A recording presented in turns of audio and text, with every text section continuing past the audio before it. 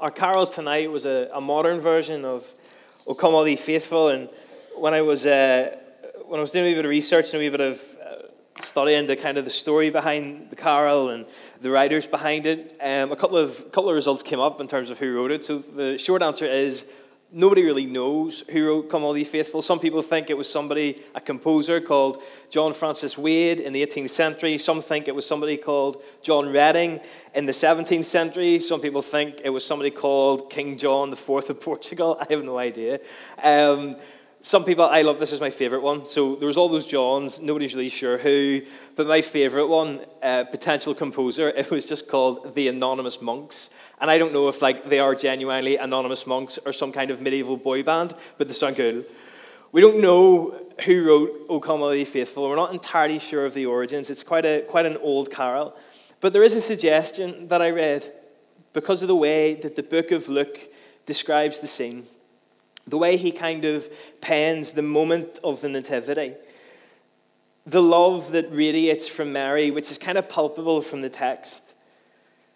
It suggests that the inspiration for "Come All Ye Faithful," "O come let us adore him," some would suggest that the inspiration from that comes from the love that Mary had for baby Jesus. Mary is the one whom God chose to give this extraordinary gift of love to the world, that he not only created, but that he loved. She would be able to love him not because she would be his mummy, but because he first loved her before the beginning of time, which is a bit of a paradox, but it's a deep, deep truth. And tonight we're going to look at Mary because, believe it or not, Mary carries a message. And kind of in church, I think we fall sometimes into two extremes. There's one side of the extreme where Mary is kind of magnified to the point where she takes second place to Jesus. And then there's the other side where we kind of ignore Mary, and the only time we really see her is at the nativity with a blue dressing gown and a tea-towel on her head. But Mary is a significant person in Scripture. Actually, Luke writes later on in chapter 1, Luke describes her relative Elizabeth, who addresses Mary as the mother of my Lord.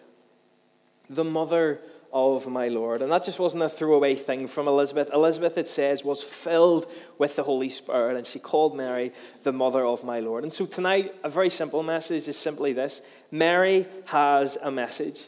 Mary has a message that she carries through this chapter. We're going to start a reading in Luke chapter 1, from verse 26. And this one's from the NIV. In the 6th month of Elizabeth's pregnancy, God sent the angel Gabriel to Nazareth, a town in Galilee, to a virgin pledged to be married to a man named Joseph, a descendant of David. The virgin's name was Mary. The angel went to her and said, "Greetings, you who are highly favored. The Lord is with you." Now, I'm just going to ask us to park there for a second. And sometimes it can be easy for us in our modern context here in Carrickfergus, just before we're about to move into 2020, to kind of miss what's going on here. If we read carefully, if you could go back to verse 26 there, Emma, that would be great. It says that God proactively sent angel Gabriel to Nazareth. Now, if you're reading this at the time, and if you are a Jewish person at the time, that is a scandalous thing to read. That is an unbelievable thing to try and behold. That God would come to Nazareth. That God would intervene. Of all the regions in Israel, he would intervene in Galilee. It was a huge deal that the Son of God would be conceived in Nazareth, that the mother of the Lord Jesus would come from Nazareth. You see, in those days, and this isn't a very nice term, but it is the reality. In those days, people, if you were from Nazareth, well, if you're from Galilee, but especially if you were from Nazareth, the attitude of people would have been, "You're scum." And I know that's not a very nice term, but that's the reality of how people were seen from Nazareth. It was not a good place. It was not the kind of place where you wanted to buy a home. It was known for people being quite rude. They had a bit of an unpolite dialect to the Hebrew language. It was not a very nice place to be. In fact, people from Nazareth were associated with having poor character and morals because they often mixed with people who weren't Jewish. They were known for being rude, for being coarse, and just basically not being a very nice area, not being very nice people. Now, if you were to think to yourself, and if we thought logically about it, we might think, well, if Jesus was to be conceived somewhere, if the story of Christmas was to begin anywhere, surely it would begin somewhere a bit more regal, a bit more upmarket, but not Nazareth. If we were to think of somewhere where the Son of God would be associated with, the Savior of the world would be associated with, not just for his lifetime, not just for the life of his ministry either, but even to this day, he is still associated with being from Nazareth, aka we're sitting in one Church of the Nazarene. Even to this day, Jesus is associated with coming from Nazareth, but surely you would connect him to somewhere like, Jesus of Bethlehem would have been better, or Jesus of Bethel, it's a significant place. Or Jesus of Jerusalem, Jesus of Jericho, something with alliteration which would have kind of worked for his brand, right? But Jesus of Nazareth, it's like, come on. And I know it's hard for us to wrap our heads around, but see, at the time, it was like, are you serious? Nazareth? There was a saying at the time, and in fact, you can read about it later in Scripture. The saying at the time was, can anything good come from Nazareth? Or what good thing can come from Nazareth? Nazareth was not the place where the Son of God was expected to come from. But last Sunday night, Pastor Philip touched on the aspect of meeting people in unexpected places, and ironically, the woman's name was Mary. Meeting people in unexpected places. But Jesus coming from Nazareth, or being conceived in Nazareth, and the Christmas story beginning in Nazareth, one thing we can learn from that is this: God loves to show up in unexpected places. God loves to show up in unexpected places. Nobody anticipated Jesus to come from Nazareth. He showed up in an unexpected place. It's not the first time God showed up in an unexpected place. God is a specialist at showing up where he's not expected to be. In Acts 3, there's this wonderful moment. There's a man who is lame, he can't move, he can't walk. And every day he would go to a gate called Beautiful at the temple. And every day he would sit there and he would beg for money just to try and get by. And one day, just a normal day, nothing exciting was anticipated to happen. Peter and John, disciples, followers of Jesus, are walking by. And Jesus has gone to heaven at this point, and the Holy Spirit has come at Pentecost. And this man is sitting there, and he's begging for money, and he calls out to Peter and John. He says, can I have money? And all that the scripture says is that Peter looks straight at this man, and he says, silver and gold I do not have, but what I do have, I give to you in the name of Jesus the Nazarene, which is ironic. Now get up and walk. And this man was healed. See, that day, that guy was not expecting God to intervene. That guy was not expecting God to walk into his life. He was certainly not expecting to be healed. And yet God showed up at an unexpected time and in an unexpected place. God loves to show up in unexpected places. Another time this happened was earlier on in the Gospels, and it was with the woman at the well. You're maybe familiar with the story, but long story short, this woman, she's going to collect water, a fairly ordinary thing to do in those days, fairly kind of just normal task. And long story short, she ends up in a conversation with Jesus. Ends up her heart being convicted, her life being turned around, and then bringing everybody else from the town to meet Jesus. Something so mundane that became a miracle. God loves to show up in unexpected places and in unexpected ways. And what we find is even in the mundane things of life, God can show up with a miracle. I'll preach on that sometime. I'm going to call it Miracles in the Mundane. Miracles in the mundane. But God loves to show up in unexpected places. And this is what it teaches us. That God moves unexpectedly, in unexpected places, in unexpected ways. But the lesson is this: we need to expect more of God. We need to expect more of God. Nobody expected God to show up in this way. We see this throughout Scripture. But as believers in Jesus, believing fully in who he is and who he said he was, we ought to begin to expect more of God. We ought to be less surprised when God shows up in miraculous and powerful ways. And I wonder this Christmas season, as we begin to move forward into 2020, could we raise our expectation of what God wants to do? Could we raise our expectation of where God wants to show up and who God wants to reveal himself to? Because God loves to show up in unexpected places. So what happens next in Mary's story? Verse 29. Mary was greatly troubled at his words, this is the angel, and wondered what kind of greeting this might be. But the angel said to her, "Do not be afraid, Mary. You have found favor with God. You will conceive and give birth to a son, and you are to call him Jesus. He will be great, and he will be called the Son of the Most High. The Lord God will give him the throne of his father David, and he will reign over Jacob's descendants forever. His kingdom will never end." And here's really simple, the second point. God loves to use ordinary people. God uses ordinary people. Different scholars kind of come into this text and they all kind of agree that there's nothing necessarily unique about Mary. There's nothing necessarily out of the ordinary about her life, about who she was. And yet God stepped in with a desire to use ordinary people. And that is a lesson that we can take tonight, that no matter who you are, no matter how normal or how not very special you might feel sometimes, God specializes. God loves to use ordinary people. Ordinary people for extraordinary purposes. See, Mary is just a young Jewish girl. We know that she's a descendant of King David. She's engaged to a carpenter called Joseph. And from later on in the scripture, when they go to the temple to circumcise Jesus, it's quite clear that they're not very well off. They're not of any high status whatsoever. Mary doesn't seem to be anything out of the ordinary.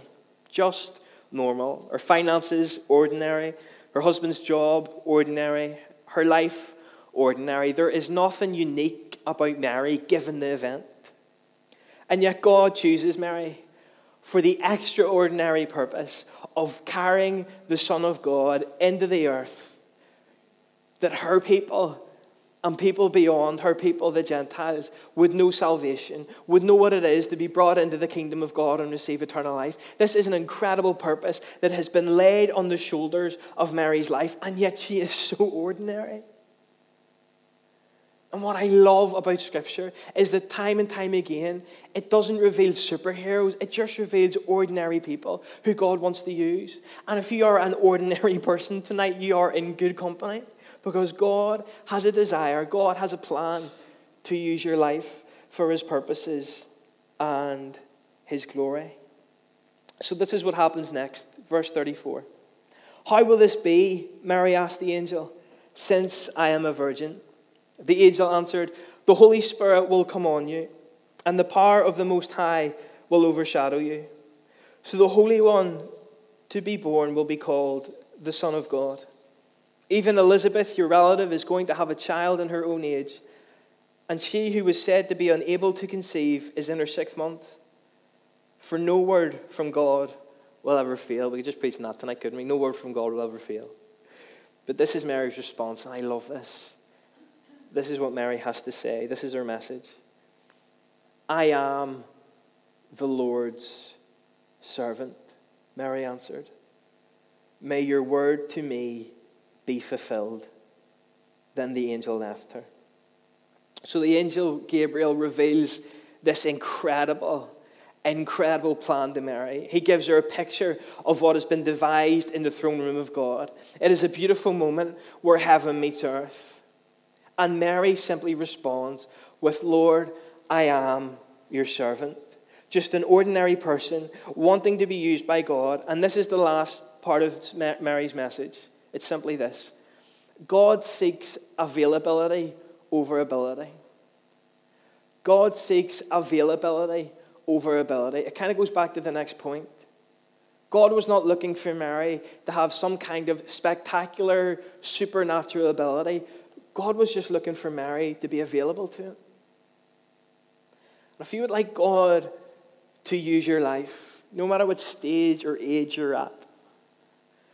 God isn't looking for any spectacular abilities. He's looking for availability. Mary wasn't some kind of professional. As far as we know, she had no kind of significant trade or even skill. But she was available. She was available. There's another point in Scripture where this is painted out really, really beautifully. Do you remember King David? Right? King David, before he was King David, was a shepherd boy, just a wee lad. And at that kind of time in Israel's history, King Saul, I don't know if you're familiar with him, but if you are, he loses the favor and the anointing of God in his life for a couple of things that he's done. And so God begins to look for a new king, and he speaks to Samuel the prophet, who would go and anoint this new king. And God leads him to Jesse. Jesse is a man who clearly he owns land, but he has a lot of sons with great ability. And when Samuel comes, he's kind of showing off kind of the tallest and the most handsome, the best looking, all the fellas who would seem to match up the idea of what God's king would look like. The kind of people who God would want to use, who had it all together, who had the look about them, who had the ability. But the Lord spoke to Samuel and said, humans look at the outward appearance, but I look at the heart. See, all of David's brothers had the ability to be king, but they didn't have the availability of their heart to be used by God. The beauty about David, although he was far from perfect, and sometimes we forget, if David was alive today, he would be serving life in prison for a lot of the stuff he did, right? David was far from perfect, but Scripture is clear. He was a man after God's own heart.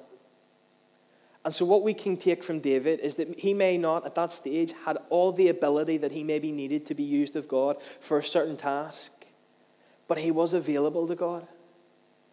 And God looks for availability before he looks for ability. Maybe God has called you to something. Or maybe you know that God is calling you to be someone, and you feel as though you don't have the ability to do it. Can we take something from Mary tonight? And it's this. God isn't looking for your ability. God is looking for your availability for him. God favors availability before he favors ability. God is not waiting for you to attain some kind of incredible skill or craft before he's going to use you. But rather, he's waiting for you. He's waiting for you to make yourself available. Maybe it's your heart, your time, your love. Maybe practically it's what's in your pocket. Maybe it's the health that you still have. Maybe it's the friendships and the connection that the Lord has given you. Maybe it's your workplace that he wants you to make available for him.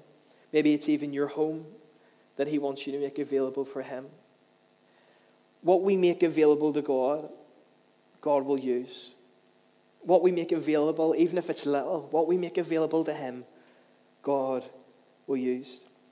See, when Mary humbled herself, it was more than simply becoming a servant, although that's what she said. She said, Lord, I am your servant, which takes an incredible amount of humility to bow her spirit and to bow her heart. But the significant thing that Mary really said was this: yes. Mary gave her yes to God. By being available to God, she gave him her yes. And saying yes to God is one of the most difficult things we will ever do. I'm talking about the other side of salvation here. Giving our yes to God is one of the most difficult things we will ever do. Because what if Mary had said no? Because we know the truth is we all have free will. And Mary, if she had wanted to, could have said no. You know, the angel kind of storms into her life. God breaks into an unexpected place and says, Mary, I'm going to use you to change the history of the world. This place will never be the same again because of who I'm going to put in you will change the course of human history. The Savior of the world, the promised Messiah, the chosen one to come. And she's like, I see, Lord, not for me, no. I'm busy. Oh, Lord, you don't understand my work commitments. It's not that I don't want to serve you. I do. I'm just busy. Oh, Lord, I'm not very good at the whole mothering thing. I've never been a mother before. I don't know how to mother. So you're probably better choosing somebody more experienced. There's a whole load of reasons why we can say no to God. But the beauty of Mary saying yes to God meant that there was a whole other amount of people on the other side of her yes that were blessed and had their lives changed through her. Don't underestimate the power of your yes to God. What is God asking you to do? What has God asked of you recently that you need to say yes to? Because just like Mary, don't underestimate the power of your yes. Because on the other side of your saying yes to God is a whole load of other people who could be impacted by you saying a simple yes to Jesus. A simple yes to the heart of the Father for your life. If we were to take a step back again, what parts of you do you need to make available to God? Or what parts of you have you maybe shut down and kept away from God because maybe you were hurt there before, or maybe simply it's just not a comfortable thing to allow God to have that or to allow God to use that? And that's a question I want to ask everybody. What part of you do you need to make available for God to use again? What areas of your life do you need to give God your yes again to? I love Mary's humility. I love this kind of aspect of her life where she gave a yes early on, which meant that later in her life, when things got difficult, when things worked out how she maybe thought they wouldn't or they shouldn't, I believe it was easier for her to walk through that because she had already given God her yes. Sometimes the Christian faith is difficult. Sometimes walking with God is really, really challenging. But when we give our yes to God early on, it makes going through a lot of stuff much easier. It helps us see the purpose of difficulty much clearer when we have already said yes and we have already given our commitment to Jesus. Don't underestimate the power of your yes. So the three things we've learned is this: that God loves to show up in unexpected places, in unexpected ways, to bless and change people's lives. And so the result of that is we need to expect more of God rather than being so surprised. Let's expect more of God. The second one was God uses ordinary people. No superhumans, no superheroes need apply. God wants to use ordinary people, just like you and me. And thirdly, God seeks availability over ability. God favors availability over ability. You know, maybe you're here tonight and you don't follow Jesus. You wouldn't say that you're a Christian. You wouldn't say that you belong to him. Can I ask you a question? Maybe tonight's your night to say yes to Jesus. Maybe tonight's your night to make yourself available to him, to say yes to his love, to say yes to his mercy and to his forgiveness and to his overwhelming affection and passion that he has for you. You know, we sing about love, and this has been our theme tonight. This whole idea of love, it's been in the songs. It was at the beginning and now it's at the end, is this idea of the overwhelming, all-encompassing love of God. And there's a beautiful scripture that says, from John 15:13, it says, "There is no greater love than this, that a man would lay down his life for his friend." And the epitome and the embodiment of this love is Jesus laying down his life on the cross for you and for me. And I hope we never lose the beauty and the majesty of that truth, that Jesus laid down his life freely and willingly, that we would have freedom in him, that we would be forgiven, that we could be restored. And this love is for everybody. It's not for somebody who maybe used to go to church and now doesn't. It's not for somebody who's always been in church. It's not just for somebody who's never been to church. This love is for everybody. Could you give your yes to Jesus tonight? Could you give your yes to Jesus tonight? Maybe you're backslidden. Maybe you used to go to church. Maybe you've been sitting here for weeks. Maybe you've been sitting here for years. But you know deep within your heart that actually, God, I'm not right with you and I need to get right with you tonight. Tonight is my night to come home. Could you give your yes to Jesus? Could you once again make yourself available to him? Because can I tell you something? He is available to you. And he has already said yes over your life.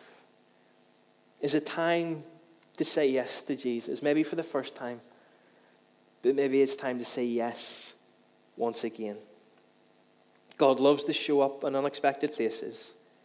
God uses ordinary people. And God seeks people who are available. and who will give their yes to him. The band are going to come and lead us in our final song.